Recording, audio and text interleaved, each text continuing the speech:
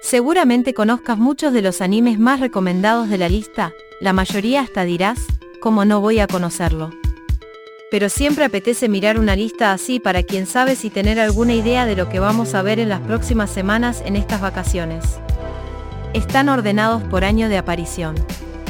1. One Piece, 1999.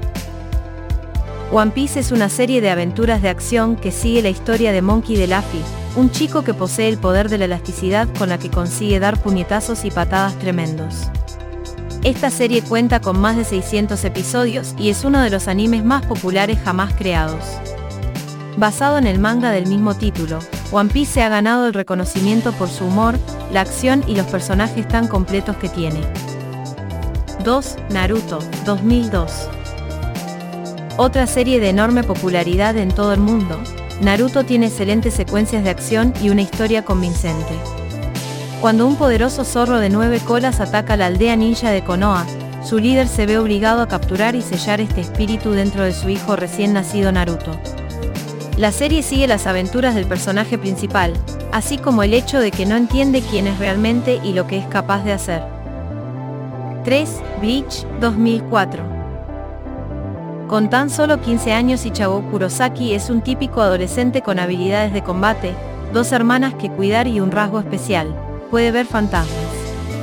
Sin embargo, cuando Ichigo y su familia se encuentran bajo el ataque de una enorme bestia, el chaval descubre que hay mucho más en el mundo sobrenatural que en el real. Espíritus vengativos conocidos como huecos recorren el mundo en busca de almas que devorar. Ichigo lucha valientemente contra el hueco que amenaza a sus hermanas, pero, al borde de la derrota, una Shinigami llamada Rukia le da sus poderes, convirtiéndolo en un mismo Shinigami.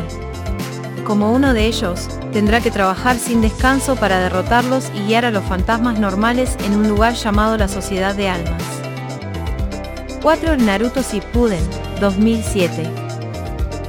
2 años y medio han pasado desde el final de las viejas aventuras de Naruto. Ha entrenado duro con Jiraiya-sama y ha vuelto a Konoha para reunirse con sus amigos, pero Akatsuki, la organización que le amenazaba años antes, está en movimiento de nuevo y esta vez él no es el único en peligro.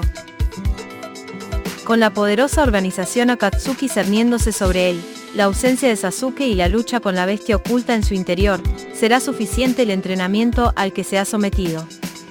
Únete a Naruto, Sakura, nuevos amigos y el resto de la vieja banda con más acción, nuevas técnicas y enemigos más fuertes.